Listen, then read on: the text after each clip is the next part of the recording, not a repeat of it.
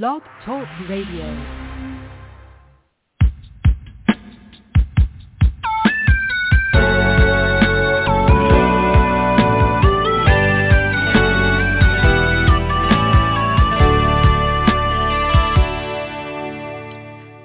Morning, afternoon, or evening, and welcome to Hope for Today. My name is Naja E. Brown, your host, and we thank you for your support and participation.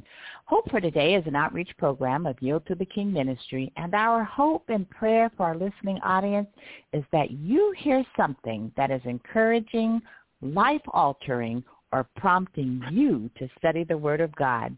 We welcome your comments anytime, and you can reach us through our website at yieldtothekingministry.org.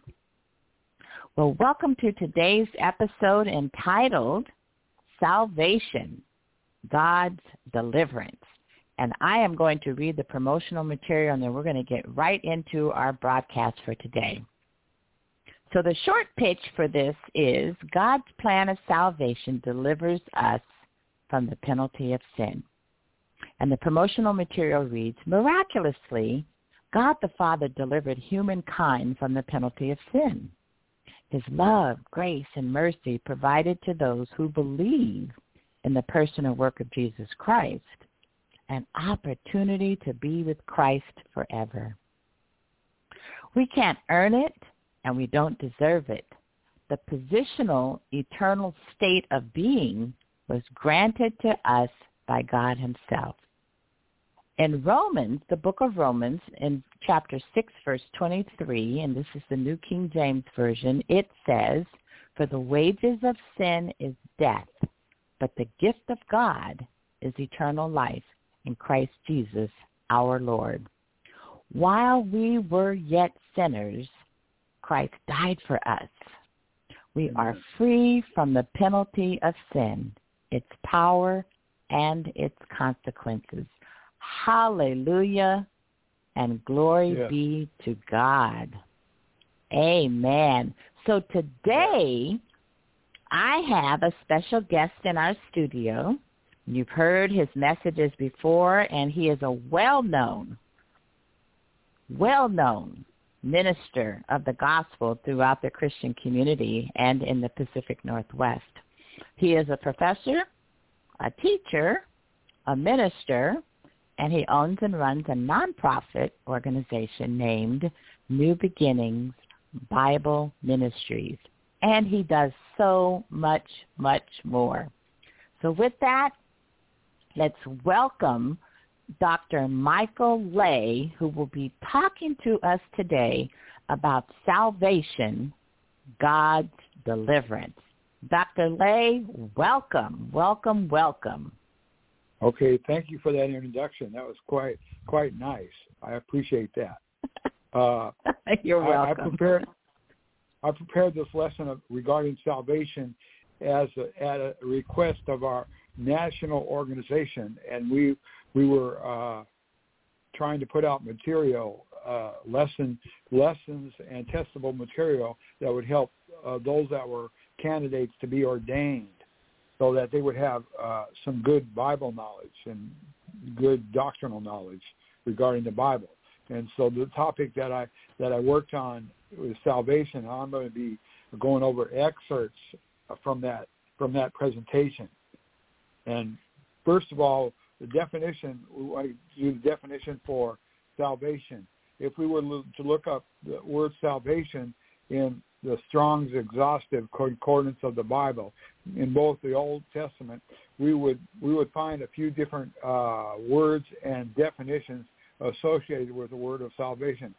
However, the following examples from both Testaments provide the best word translation and definition, which most suits us and most represents the doctrine of salvation as it's indicated in the Bible. Mm-hmm. For example, in Acts 16:17, Luke writes, "The same followed Paul and us and cried, saying, These men are servants of the Most High God, which show us the way of salvation." way of salvation. The word salvation in this verse in the original Greek language is the word soteria. This carries a few different meanings. For example, rescue, perhaps to safety or deliver, salvation and save.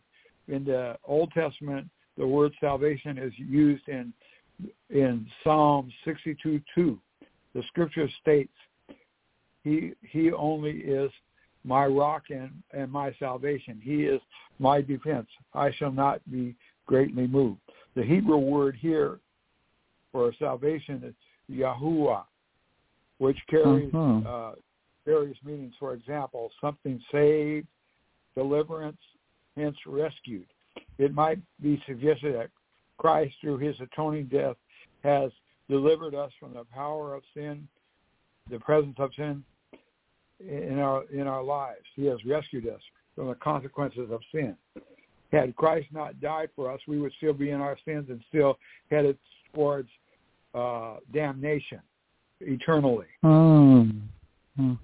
So let's see scriptures on that what Christ has done for us might be in accord with what I just said. Galatians 1:4, Romans 6:9 through 14, and Romans 1:18. Furthermore, we might say that Christ did indeed rescue us, not too late, but in the nick of time. He rescued us, timely rescue. Amen. Yeah, a little historical perspective indicates before the first sin was ever committed from a manward side, God had a plan before the foundation of the world. Ephesians 1:4 through 5. Seemingly, God foreknew that man would fall. He didn't fix it so man would fall. He knew he would fall. God has the ability to look into the future and see happenings without fixing it or massaging it or doing anything, manipulating it in any fashion. So he foreknew that man would fail. Adam's failure in the Garden of Eden came at no surprise to God. It didn't sneak up on God, and God wasn't surprised by Adam's sin. He had a solution in mind before Adam's sin. The first indication that God had a remedy for man's sin was found in Genesis 3:15. In this scripture, God pronounces judgment on Adam, Eve, the serpent, and Satan. And this verse says, "And I will put enmity between thee and the woman, and between thy seed and her seed. It shall bruise thy head, and thou shalt bruise his heel." One writer, by way of discussing this particular scripture, indicates to us that Christ will utterly crush Satan's power, Christ being from the seed of the woman. Next relevant scripture is Genesis 15:1 through 6, and we notice the first individual reportedly which is justified by faith. This particular situation is alluded to in Romans, the 4th chapter. In this chapter, Paul is discussing justification by faith, and his central Bible character is Abraham. And justification is an aspect of salvation. When an individual is saved by their faith in Jesus Christ, they are justified by their faith also. When they're justified, their faith justifies them as it pertains to Jesus Christ. An individual cannot be saved apart from being justified. Justification is that judicial act of God, by God, whereas those which put their faith in the finished works of Christ are declared not guilty in God's eyesight because of what Christ has done. And Shirley Caesar used to have a song. She used to have a song that's indicated that Jesus dropped the charges. I want you to know, saints, that Jesus didn't drop the charges. He took the charges. He took the weight of sin upon himself. Romans 4:3, Paul states, For what saith the Scripture? Abraham believed God, and it was counted unto him for righteousness. When we look up a few key words in this verse, we learn more about Abraham's belief and his faith. The first word we want to look at is believe. In the original Greek language is pistio, which carries the idea of entrusting an individual's spiritual well-being upon Christ. Therefore, we might suggest Abraham had a gospel type of faith and put his trust, in the promises of God that were given to him in Genesis 12, 1 through 3. In those scriptures, there's a threefold implied promise made to Abraham regarding a land, a chosen people, and from Abraham's seed would come a Savior. And another key word is in this section that I'm just discussing is righteousness. The word in the original Greek language is the kalios. And I'm having trouble pronouncing some of these words because when I earned my doctor's degree, we didn't have to have Hebrew or Greek be able to translate Hebrew or Greek. We just had to know how to research it. Okay. And so that was important. That's important for saints today to be able to research words in the Bible. You don't have to. You don't have to take my presentation as being truthful in terms of a particular word or sentence or something like that. You can look it up for yourself and study it out for yourself. One cannot be justified, as I was discussing, without having faith in Christ. In Romans 4:3, it is indicated that Abraham believed in God's promises regarding a coming Savior. His belief resulted in him being justified. Abraham believed God and it was counted on him for righteousness. That's what the Scripture says. He was not guilty before God because of his faith in Jesus Christ. Seemingly because he had a gospel kind of faith. In the Old Testament, this is very important here. In the Old Testament, saints of God, they had to believe in a Savior that was coming. In the New Testament, we look back at a Savior that has come and rose again from the dead. That Jesus Christ is the same yesterday, today, and forevermore. That's Amen. That all salvation is based on Christ. Old Testament, New Testament. In Romans 4:3, Paul asks the question, as I already indicated, what saith the Scripture?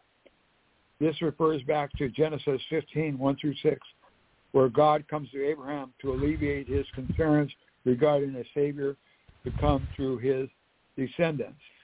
Now, notice how God does this. He comes to Abraham. Abraham isn't crying out in that situation. He isn't crying out to God, but God knows his concern, and God is reaching out to Abraham to address his concern about a Savior to come, because he knows that a Savior has to come from his descendants, and if he doesn't have a son, where is that Savior coming from? And so God reaches out to Abraham to discuss the matter with him in Genesis 15, 1 through 6, where God comes to Abraham to alleviate his concerns regarding the Savior to come through his descendants. As already indicated, the promise already made to him in Genesis 12, 1 through 3. In order to address Abraham's concern, the Lord takes Abraham out to look at the nighttime sky. And he asked him an important question, if he could number the stars in the sky. And Abraham, I believe in that situation, indicates he couldn't. And God says, so shall your seed be. So the lesson there is your seed, your descendants are going to be as many as the stars in the sky. They're going to be without number. And so that without number amount will come a Savior to come. That's what's implied there. And therefore, as I indicated, from that number of stars in the sky or descendants, will emerge a Savior. Again, it is said that Abraham believed God and was counted unto him for righteousness. He didn't believe God for the stars in the sky, just in case you look over that scripture and you think, well, look, it looks like he was believing God regarding stargazing or something. No, he was referring to his seed will be without number.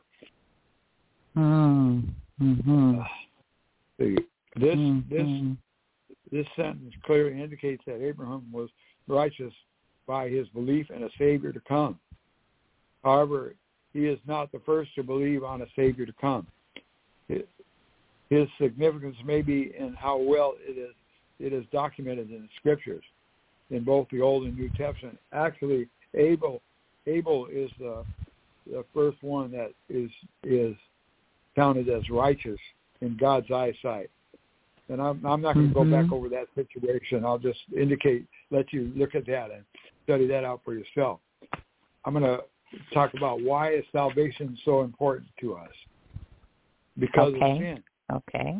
Because of sin. You know, that sin is on the increase. People are excuse me, are shooting down people for no reason at all. And right. Sin is on the increase. And I just heard on the news yesterday that they were documenting that murder is on the increase in Seattle and in various other parts of our land. And so the sin is the big problem that needs to be addressed. And so and the Bible tells us in 1 John 5:17, all unrighteousness is sin. Romans 1:18 indicates that the wrath of God is against all ungodliness and unrighteousness of men. Finally, Romans 6:23 indicates that the wages of sin is death and the gift of God is eternal life. Salvation rescues mankind from the wages of sin, which is ultimately leading the unbeliever to eternal spiritual death, eternal separation from God. And reading part of the scripture that in Matthew 13:42 it says that those that are unbelieving will be cast into the furnace of fire. There should be wailing and gnashing of teeth. And so that's to avoid or avoid, let me say, the wrath of God. We must accept salvation as God's only remedy, only satisfactory remedy for sin. Revelation 14:11 indicates that suffering and torment will be forever and ever, and they will have no rest. And I asked one of my granddaughters when she was about 10 or 11, how long is eternity? And she indicated it's forever. And I don't know about you, but I can't get that far. I don't know how, because we usually think in linear kind of fashion, and forever. We don't think of something that goes on and on forever, without end. Right. We think in terms of beginning and end. So it's too far for me to think about, but maybe you or someone on this broadcast can handle that. We don't want to be in a place of torment forever, where there's no rest, no relief, no time out. There's not going to be no time out. There's not going to be no amount of air conditioning you can put on. There's just going to be there. You're just going to be there in torment forever. And then I want to suggest this, that the torment is accumulative. In other words, yesterday's torment is lapped onto today's torment. It's like it's like a pain that you have right now, and then somebody you hurt your leg and it's painful, and somebody kicks it again, and that adds on to the pain. So the torment is going to be accumulative. I think it's going to be lapped on top of each other. Yeah. Without God making provision for us as He has, we would all be in our sins and headed for eternal damnation, as I already indicated. But the provision has been made. Life-giving sacrifice was made by Jesus Christ, our Lord and Savior, Hebrews 10:10. We are free from sin, its presence, power, its consequences. Romans 6:14 tells us that sin no longer has dominion over us. We are no longer subject to the wrath of God if we accept his plan of salvation. Romans 1:18.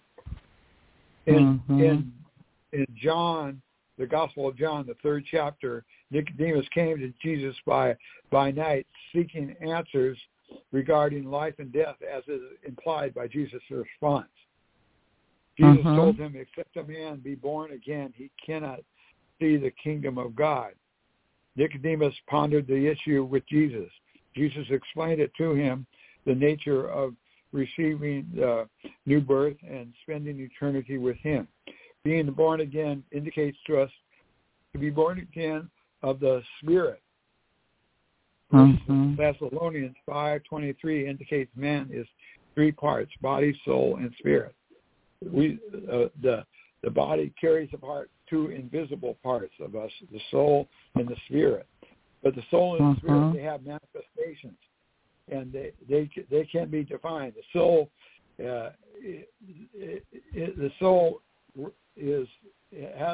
has our appetites, our desires, and also if you pinch yourself and you feel that pinch,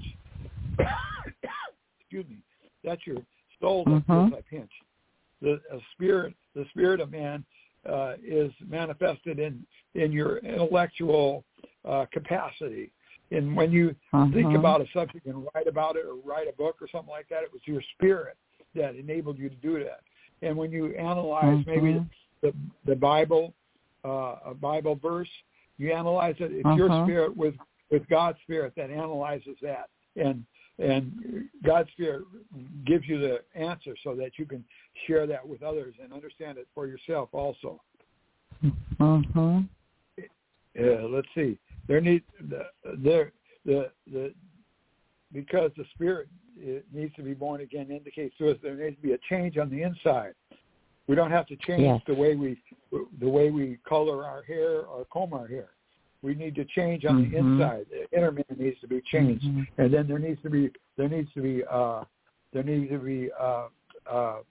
fruits of change. It needs to be represented in our behavior. You can't say you're saved and you don't have no work. I think James indicated faith without works is dead, and he indicated also, I think, that he'll show you his faith by his works. So our faith and our belief in Jesus Christ needs to have manifestations, needs to have behaviors that accompany that confession that we have made. Again, going back to this phrase, this verse, the wages of sin is death, but the gift of God is eternal life through Jesus Christ our Lord. Therefore, we must be born again. God's plan of salvation is our only satisfactory remedy for the sin problem that mankind faces. It enables us to avert the wages of sin, which is eternal death and eternal separation from God. And it enables us to receive the gift of God, which is eternal life. But the gift of God is the eternal life through Jesus Christ our Lord. We can spend eternity with him. Let's see. Again, we need to be born again of the Spirit, not of the flesh.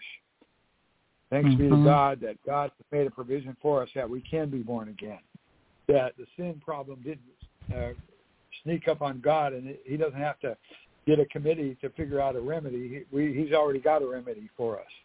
We haven't got to come up with a new remedy. In both Old and New Testament, salvation is based on Jesus Christ, who can rescue us to safety throughout eternity. That's good news, isn't it? In the world that we live in today, we have no rescue. No one can rescue us like Christ can from the sin that's so perversive and so much around us all. That's right. That's right. That's comforting. Finally, yes, it is. My final point that I wanted to bring out is we must repent in order to access God's plan of salvation, accept Jesus Christ as our Lord, we must repent. The question might be asked, what do you do? Accept Christ first and then repent? No, the Bible teaches us that we must repent first. In Acts 3:19 it states, repent ye therefore and be converted, that your sins may be blotted out. The word repent in this indicates to think differently or to reconsider. A connected idea, as indicated, is to feel compunction. If one feels compunction, then one would have feelings of guilt. In other words, there would be something that tells them that their present or past lifestyle was one that generated guilt for them, because they knew it was wrong. There's something inside all men that a compass that tells us what is right and wrong. And basically, I want to suggest that. And if you feel like you feel guilty before God and you feel like you have to make a change, you need to repent. And you have to have a change of heart towards your past life and lifestyle, and accept Jesus Christ as your personal Savior. Connected to the thought of repentance too is renunciation. If you know, you can't just repent. You need to distance yourself from sin. You need to indicate. You know, somebody asks you about your sinful lifestyle. You need to let them know that was wrong, and you need to have that kind of mindset about your past life and lifestyle. Is that my past life and lifestyle was wrong, and I renounce that also with repentance. There's a change of mind and heart towards sin. No, the Bible tells us in Matthew 6:24, it states, "No man can serve two masters, for he will hate the one and love the other, or else he will hold the one and despise the other. You cannot serve God and mammon. Therefore, we must repent and be converted.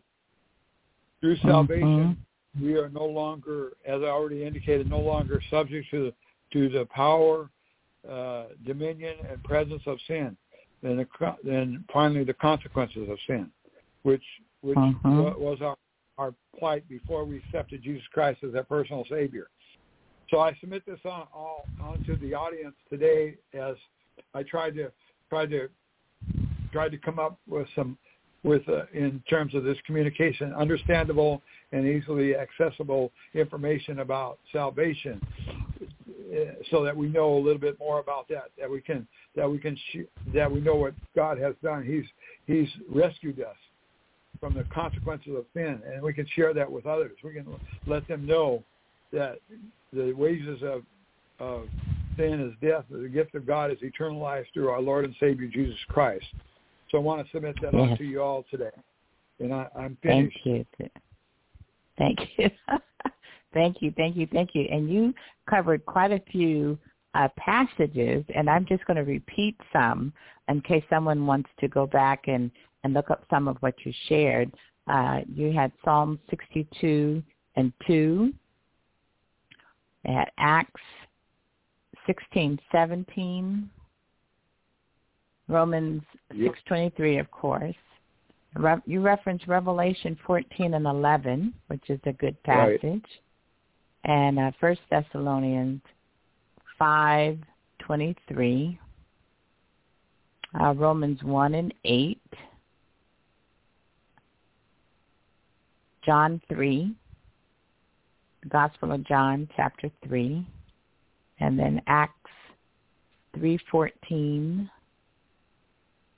Matthew 6:24, and a few others. But I think that you covered this well. You know, this is yes. Thank you, Dr. Lay. Thank you. I have one question though. It's not a question that is clarifying, and it could be a question that has sparked age-old conversations and debate. And that is about the Acts 3:19 passage, repent ye therefore and be converted that your sins may be blotted out. And what repentance means, it means turning away from, going in the opposite direction, not making a full circle, turn around, and then going back in the old direction. So when someone recognizes that there's a need to repent, how would you describe what is already happening for them to have that moral compass? What's going on? Is God quickening their spirit, drawing them closer to Him, causing them to have an awareness of their need for a Savior? What is going on for someone to be able to have the beginnings of that moral compass, that innate change that's going on inside that can only come from God? Because we're dead in our sins. We can't revive ourselves. It has to come from God, the power of God, right? So what's happening? Yes. Is that a question that you can answer? I'll try to answer it. The Spirit of God is revealing to us the problems with our life and lifestyle that need to be changed, and the other part is that the sinner or the unrepentant individual is listening to God. God's been reaching out to him for quite some time. God just doesn't start reaching out for somebody, on after 30 years of being a sinner. He's been reaching out to him, and now the unrepentant sinner is listening to God. He's listening to the Spirit. He's paying attention. He's giving it heed. So I like that. I think I'm trying to think of what they talk about criminals as having, or what they say, in the Bible in Romans, the first chapter talks about that people that God gave them unto their over to their ungodliness. They yes. sought after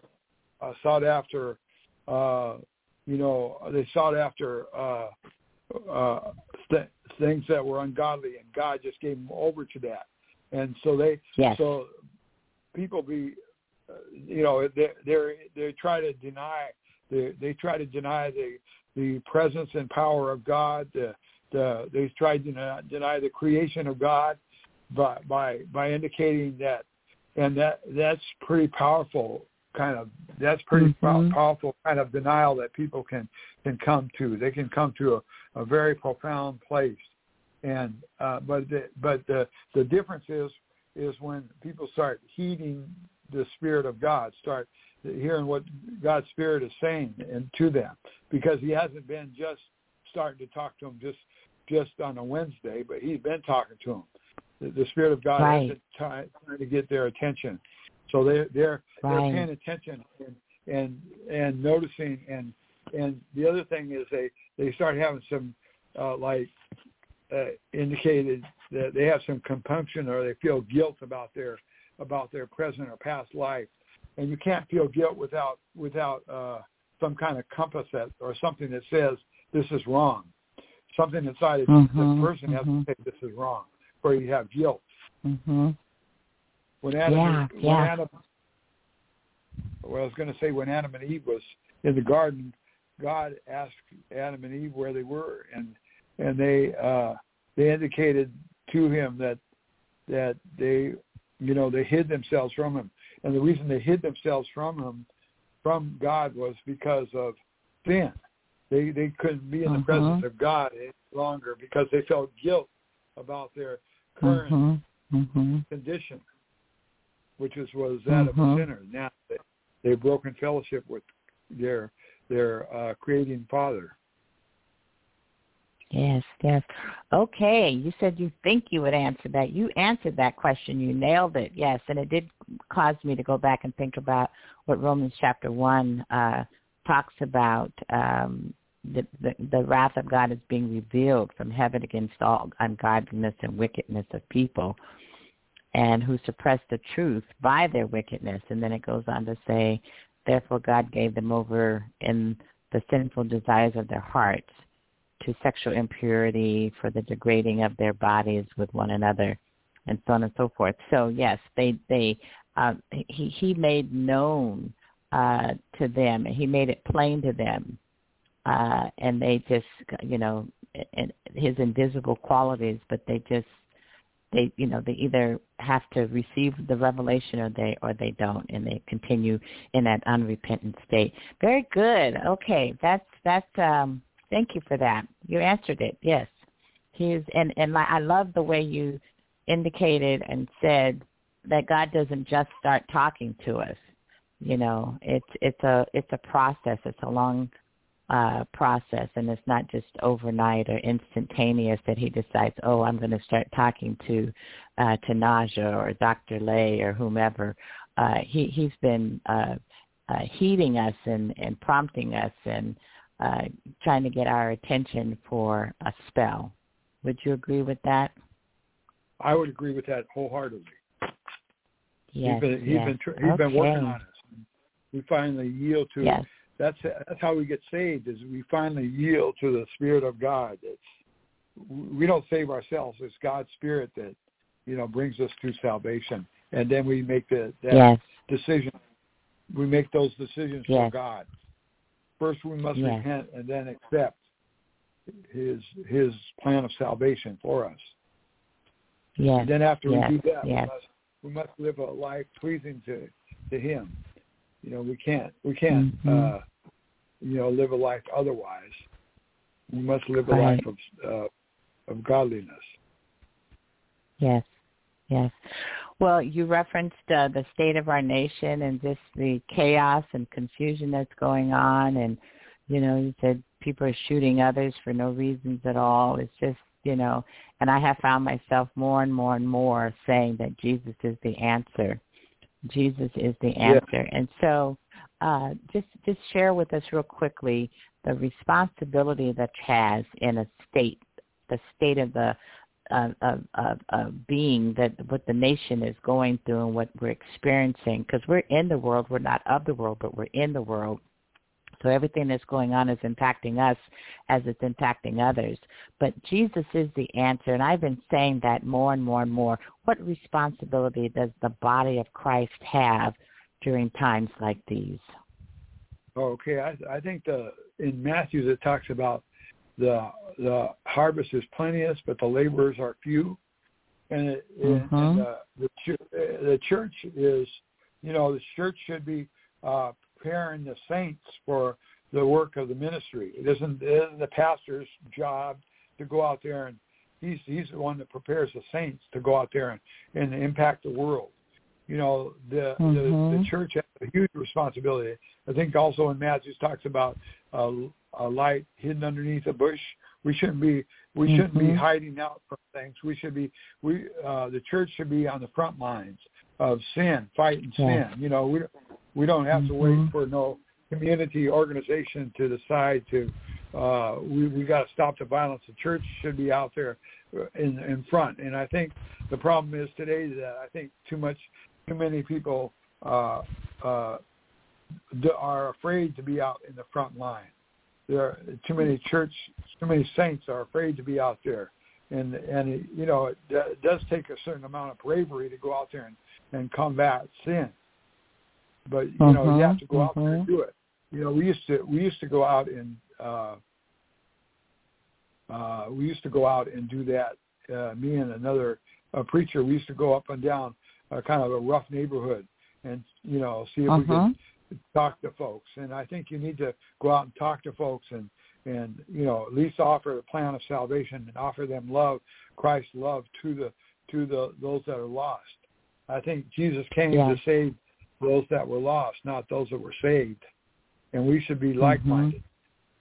The church should be a dynamic organism, touching lives and hearts for Christ. Yes. And you can't do that if you're just in the church house. Some people feel like if my ministry is here in the church house, your ministry is out there in the world, and whatever you do for Christ in the entirety of the world, that's That's all. That's more than just on Sunday morning for a couple hours. That's a a commitment, a lifestyle commitment. Yes. So I think an extension. I think that's yeah. We have to be out there touching hearts and lives for Christ. Yes. Yes. Yes. And Dr. Lay, tell us real quickly what New Beginnings Bible Ministry does. I know that you live this. Not only do you teach it and preach it, but you live it. So tell us real quickly, our listening audience, what your nonprofit New Beginnings Bible Ministry does in the community. Well, one thing we do is we reach out to the homeless, and we reach out to them by bringing them food. And in the past, we've even served food and stuff. But I think for the homeless that we reach out to, somebody said, well, we're not giving them salvation. No, we're giving them love. And I think that's and they notice that too. When you're homeless and you haven't had a good meal or good food, and people are not caring about you, or they're unrespectful towards you, then you feel unloved.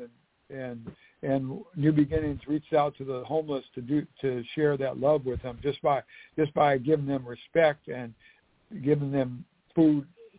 That's one thing we do. Another thing that we do is we have in the past, and we will continue this year, to give donations to the food bank so they can feed the folks that are slim on funds, that they might have turkeys for Thanksgiving and Christmas and things like that. That's what we've done in the past, and we'll continue to do. Another thing that we usually do some seminars or presentations via Zoom. We've done them in person in the past, but we're currently doing them on Zoom to try to impact the community regarding problems that the community is facing. For example, our upcoming one is on fentanyl. So we want to address the issue of fentanyl. Why is it so dangerous? Is it addictive? And what can we do about it? One thing is by making people more aware of it. Everybody, not just the drug using community, because that's not enough. Because somebody's got to tell those drug users that this stuff can kill you, and the reason why it can kill you because it's a central nervous system depressant, and it causes you to pass out and die because you're having trouble breathing. So that's what it does. It depresses your central nervous system, and the reason why you need to be aware of it is that the person that's selling you those drugs, the only thing they're trying to do is make money. So they might cut that drug with whatever drug, with fentanyl, which would cause you to have some different experience than you had planned on. You didn't plan on passing out or going to sleep and dying, and that's what's happening. Is people aren't planning on those things. They're planning on getting some kind of being intoxicated in some kind of way that they're used to, not in a way they're not used to, which is why it's so dangerous. They're unaware of the drugs that they're using. They're unaware of how those drugs have been manufactured, and they're unaware of the addictive possibilities of these drugs, and how they can cause them to seek after these drugs more and more, and the more you seek them, the more you might not care about what happens to you. All you want to do is get intoxicated. So Right. Yes, and you also do the suicide. Go ahead. Yeah, we also do, as you indicated, we also do a suicide prevention. Try to get the word out there so that people will recognize suicide. Suicide, signs of suicide. Some signs of suicide might be when people start giving away their belongings and writing writing you a little note saying goodbye. Thank you for all that you've done for me in my life in such a way that causes you to think, why were they saying all that to me at this particular time? Or why are they giving away all their stuff?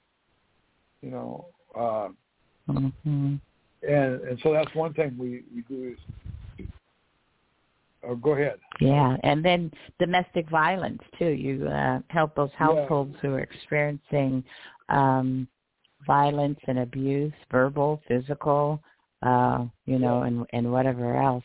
Yeah, well, I want to thank you for what you're doing in the community, for your lesson today, excellent lesson, and another responsibility that believers have is to go out and share the gospel of Jesus Christ. That's what brings hope to the world, and I think people are just so tired of what's going on that sometimes they can lose sight of the hope. They can lose sight of any future. They can lose sight of whatever.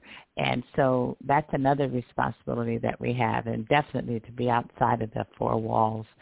But I want to thank you, Dr. Lay. Thank you. And I know our listening audience got a unpacked episode today on salvation, God's deliverance. And I just want to say God bless you for the work that you're doing and just how you just so freely give of yourself and your time to others. And are there any final words you want to say to the listening audience before we go ahead and sign off today? Yeah, I would encourage us to be, us that are in the church, we want to be good stewards, and we want to, one way we be good stewards is we study the Word, and then we share the Word with others. We share the Word with others, especially with those that aren't saved. We want to share the Word with them. We want to, we want to be out there and be active. We want to be active disciples of Christ. Because if we're the only Christ that anybody sees, we want them to see the best side of Christ. We don't want them to see the worst side. There is no worst side. So the worst side is what they're going to see. That'll be us if we're not showing Christ that side. So that's just the final words.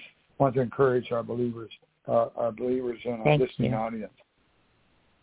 Thank you for that encouragement. Okay, and with that, I'm going to say may God bless you and keep you and make his face shine upon you and give you peace. God bless you, and we'll talk again in a couple of weeks. Dr. Lay, thank you. Thank you.